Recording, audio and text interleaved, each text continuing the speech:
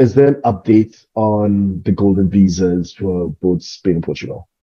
Well, actually, it's been, as many of you may know, it's been quite a hectic time over the past couple of months on investment migration. So basically, right now, in terms of Portugal, we have the changes to the Portuguese golden visa that at one point or the other is going to close. It's going to be replaced by the D2 entrepreneur visa once the bill is passed through Parliament. In the new law, it is promulgated.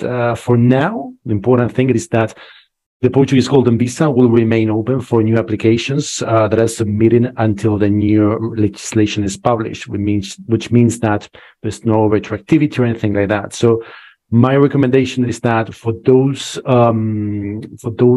advisors, for those clients that are interested in applying for the Portuguese golden visa, this is your time to get things going, because the program is going to change. It is not going to look like we know it today. In terms of Spain, there has also been on the news for the past week that the ministries are looking to revise or update mostly everything that relates to the real estate route. However, that it is something which remains the very low priority for the Spanish government.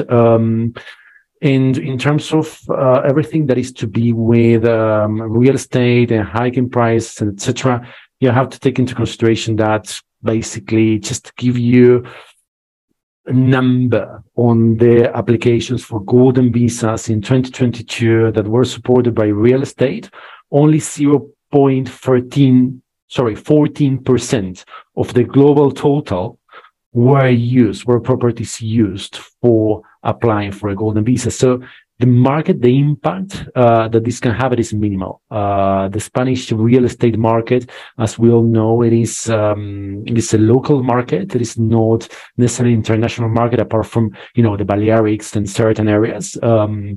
Which then it is European, and then you have some investors from abroad. So we have to wait and see for these changes. These changes, they need to go, if they happen, they need to go through parliamentary route, which this will take months for it to happen. So we are monitoring the ground very close.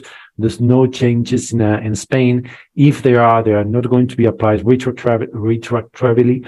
And basically, it is not going to touch the other investment routes, which are the 1 million euros in funds or term deposits, or the 2 million euros in Spanish government bonds. That's, to be honest with you, almost no one does, because for obvious financial reasons and minimum investment threshold. Okay, thanks for that. So I guess probably the quick takeaway really is, if someone is thinking about it, you want to move quickly.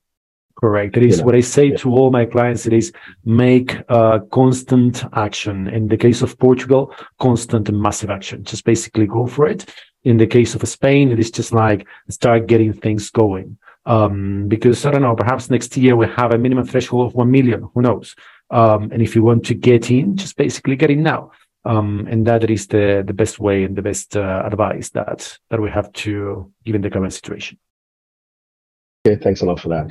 So if you're a 6, 7, or 8-figure investor, entrepreneur, or business owner who needs a tailor-made solution from a qualified team of professionals, we can help you achieve the international lifestyle, the freedom, and even the tax savings you're looking for.